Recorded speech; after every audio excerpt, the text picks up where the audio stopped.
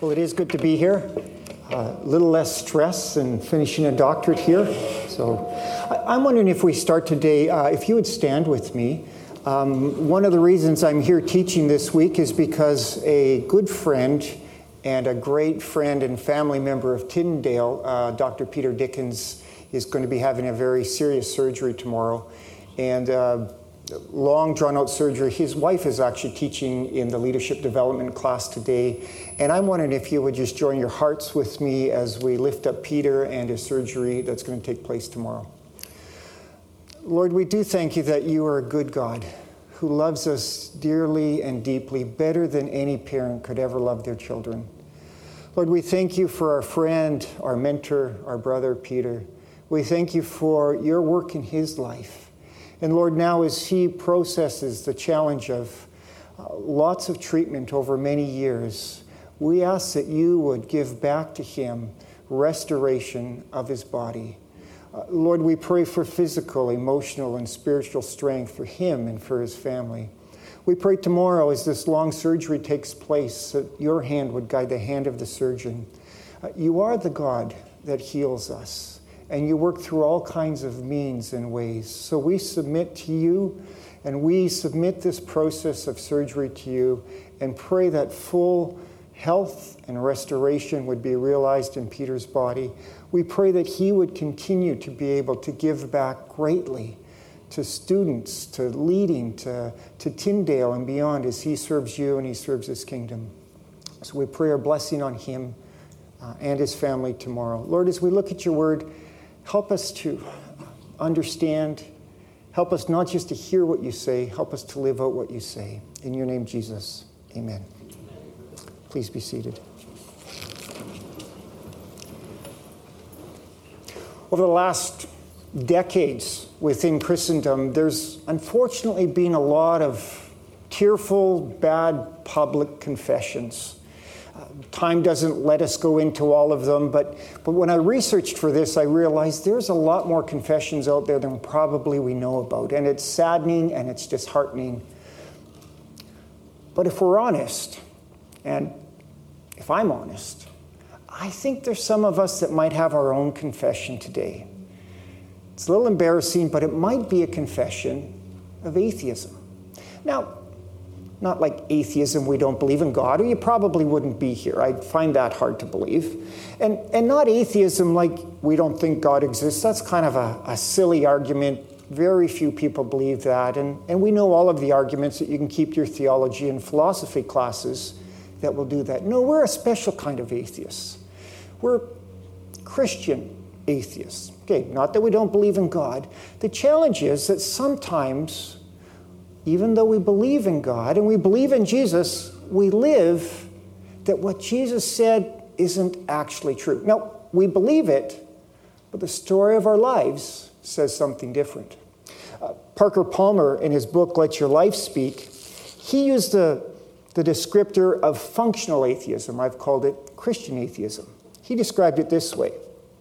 It is the belief that ultimate responsibility for everything rests with us.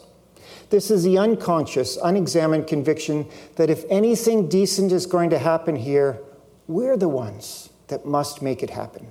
It's a conviction held even by people who talk a good game about God. This shadow causes a pathology on every level of our lives. It leads us to impose our will on others, stressing our relationships, sometimes to the point of break-in. It often eventuates in burnout, depression, and despair as we learn that the world will not bend to our will. And we become embittered about that fact. Functional or Christian atheism is the shadow that drives collective frenzy as well. It explains why the average group can tolerate no more than 15 seconds of silence. If we're not making noise, we believe nothing good is happening and something must be dying. I see this pathology at times in my life. I pray, I trust God, and yes, we have a part to play in doing the work of God. We all know that. But sometimes we push it and push it and push it to say, I'm not sure God's going to deliver what God said he was going to deliver, and so I better give a little bit extra because God might not be big enough or strong enough to deliver. I see it all the time in churches. They pray they trust God, and they burn themselves out trying to do the work of God. Why? Because the shadow that says we say we believe these things, but we don't always live like we believe all of the different things. I think you can be someone who believes in God. You are a theist, but sometimes, frankly, we're Christian atheists. Now, if we go to Scripture, let me contrast that with someone who probably should have been an atheist, or certainly not believe in Jesus, who lived radically different. And that's in Matthew 8, verse 5. And here's a picture of someone who came from a polytheistic, emperor-worshiping culture that lived like he believed that what Jesus said was actually true. Matthew 8, verse 5. Jesus entered Capernaum. A centurion, Roman centurion, came to him asking for help. "Lord," he said, "my servant lies home, paralyzed and in terrible suffering." Jesus said, "I'll go and heal him." Centurion replied, "Lord, I don't deserve to have you come under my roof, but just say the word, and my servant will be healed. For I myself am a man under authority with soldiers under me. I tell this one, 'Go,' and he goes. And that one, 'Come,' and he comes. And I say to this servant, 'Do this,' and they do it." When Jesus heard this, he was astonished and said to those following him, "I tell you the truth. I have not found anyone in Israel with such great faith. I say to you that many will come from the east and the west and will take their place at the feast with Abraham, Isaac, and Jacob in the kingdom of heaven. But the subjects of the kingdom will be thrown out into the darkness, where there'll be weeping and gnashing of teeth." Then Jesus said to the centurion, "Go, it will be done just as you believed it would." And his servant was healed at that very hour. Just say the word, and it will be done. You read the passage, the man didn't go home, and on the way he went to Rexall Pharmacy to say, "Well, just in case Jesus doesn't deliver, I'm going to pick up some medicine." He didn't go home and text message his administrator to say, "Make sure you get the doctor there so we can verify that what Jesus said was true is actually true." No, this man, this Roman man who should not have known better, simply took Jesus at his word. And he believed that what Jesus said was so true that he could live like what Jesus said is true. Now, before we say, "Oh, yeah, that's how I want to be," I've got a few caveats that I think are important. And let me give them, and this is a seminary setting, so it's a lot more fun, and I don't have to defend everything quite as much. But sometimes people say, "I'm going to take God at his word," and I want to say, "I don't think that means what you think it means, because I don't think God said what you think God said." So, for example, over the years, do you know the number of people that have done stupid, idiotic things because God told them? So don't take your bad behavior and blame it on God, and someone says, "I'm just trying to be true to God." From oppressive regimes to unethical people, God didn't tell you to do those things. So don't blame God for that. Other ways that this can take place, and I see it as I work with lots of different churches and pastors, sometimes I hear people say, "I just have this sense that God wants me to do it." And I think, if God's calling you to do it, wouldn't you do it in such a way that honors God? When you're going to quit that church because you're angry, wouldn't you do that in a different type of spirit than you did it in? So again, let's be careful on what we blame on God. Now, please hear me well. God's Spirit can bear witness with our spirit, and we know that we have a word from God and we need to live it out. But be careful when you do that. I'd also say that not every promise in Scripture is a promise. I've preached this sermon in churches, and I could see some people's faces getting sad, and I was like, should I have preached this or not preached it? But again, I'll feel more comfortable here to know that you've done great exegetical work in understanding the genres of Scripture. But sometimes when parents have kids that are taking wrong paths and making bad decisions, people will say, "A promise from Scripture is that when you train up a child in the way they'll go, when they're old, they won't depart from it. And I say, I'm not sure that's a promise. I'm pretty sure it's a proverb. Is it usually true that when we train up our children in godly ways, that they're going to stick with it when they're old? Yeah, that happens most of the time. But let's not make Scripture say something that Scripture doesn't pretend to say. I find the same with Psalms, and I was so thankful that we were led into the presence of God by using Psalms, and we should read Psalms and experience God through them. But we also need to appreciate that these are people's spiritual journals of their experience with God.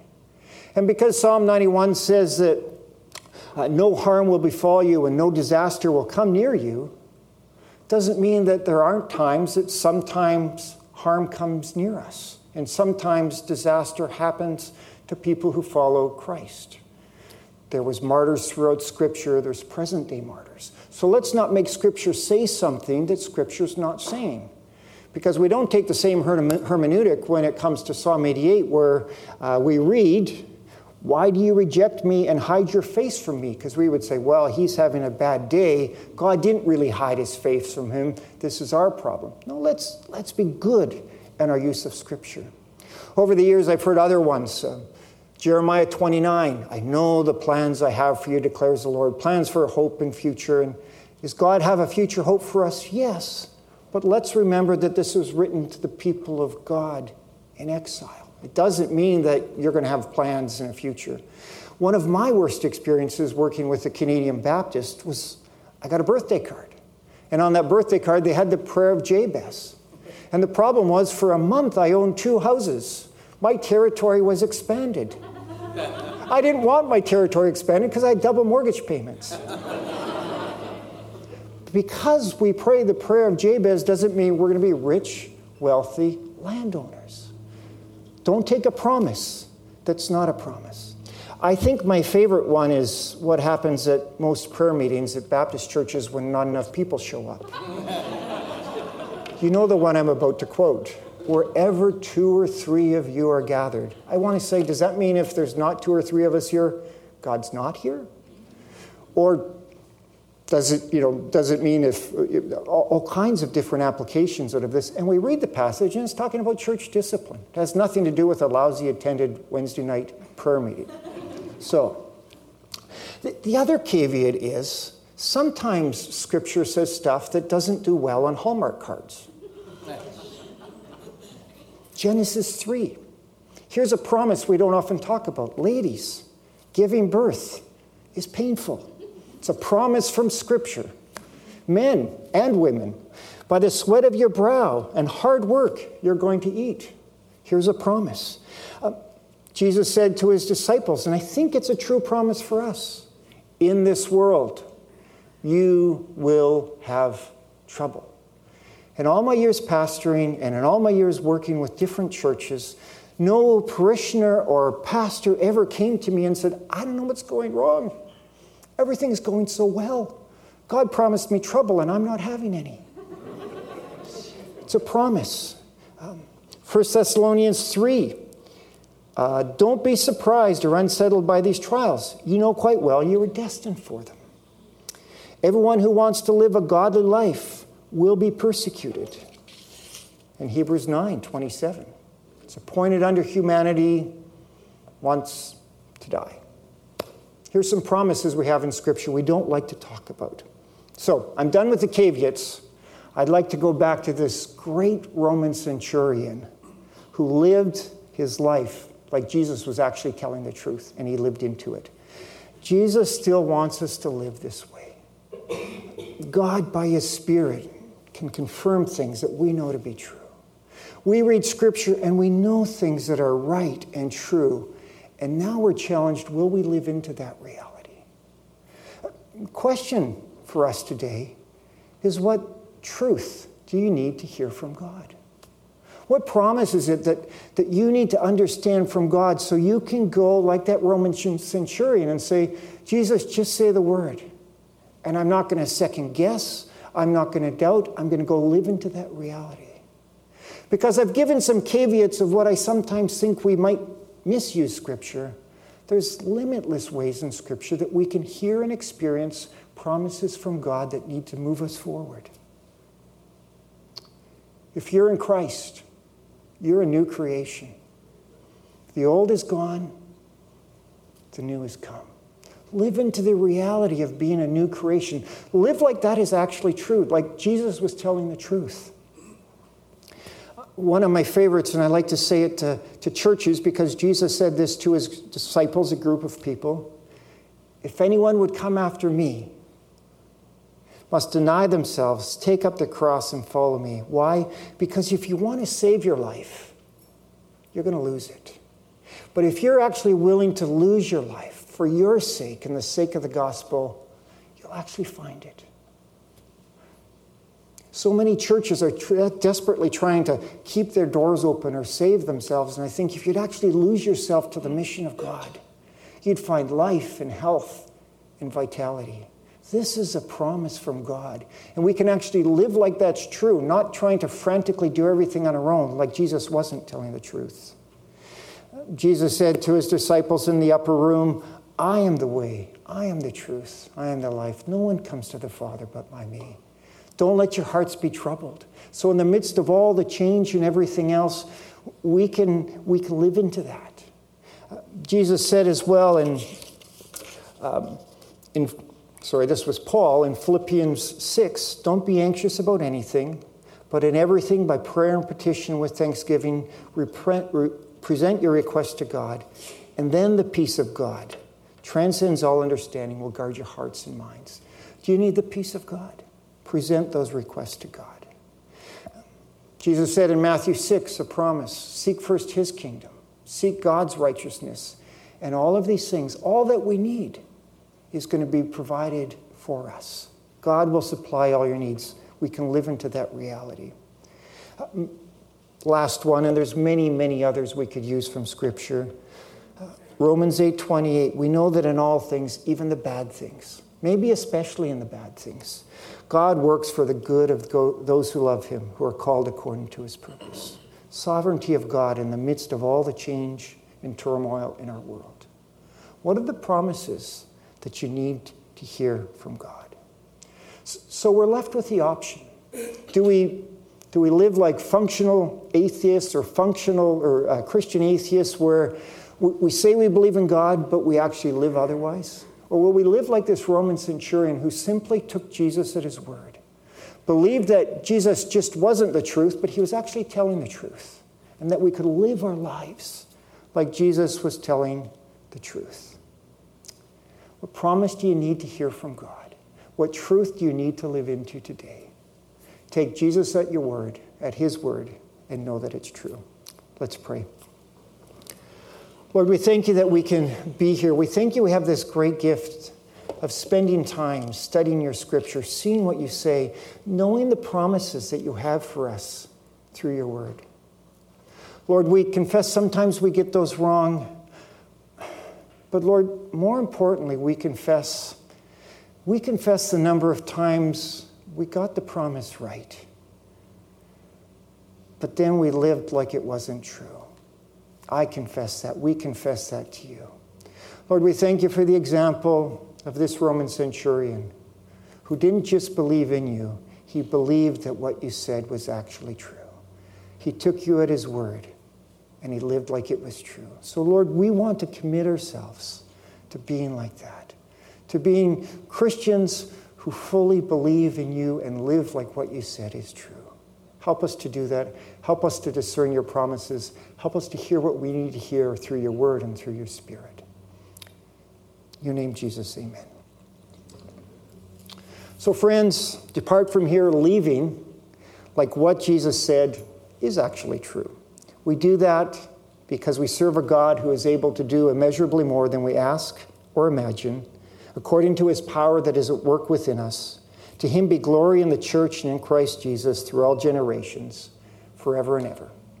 Amen.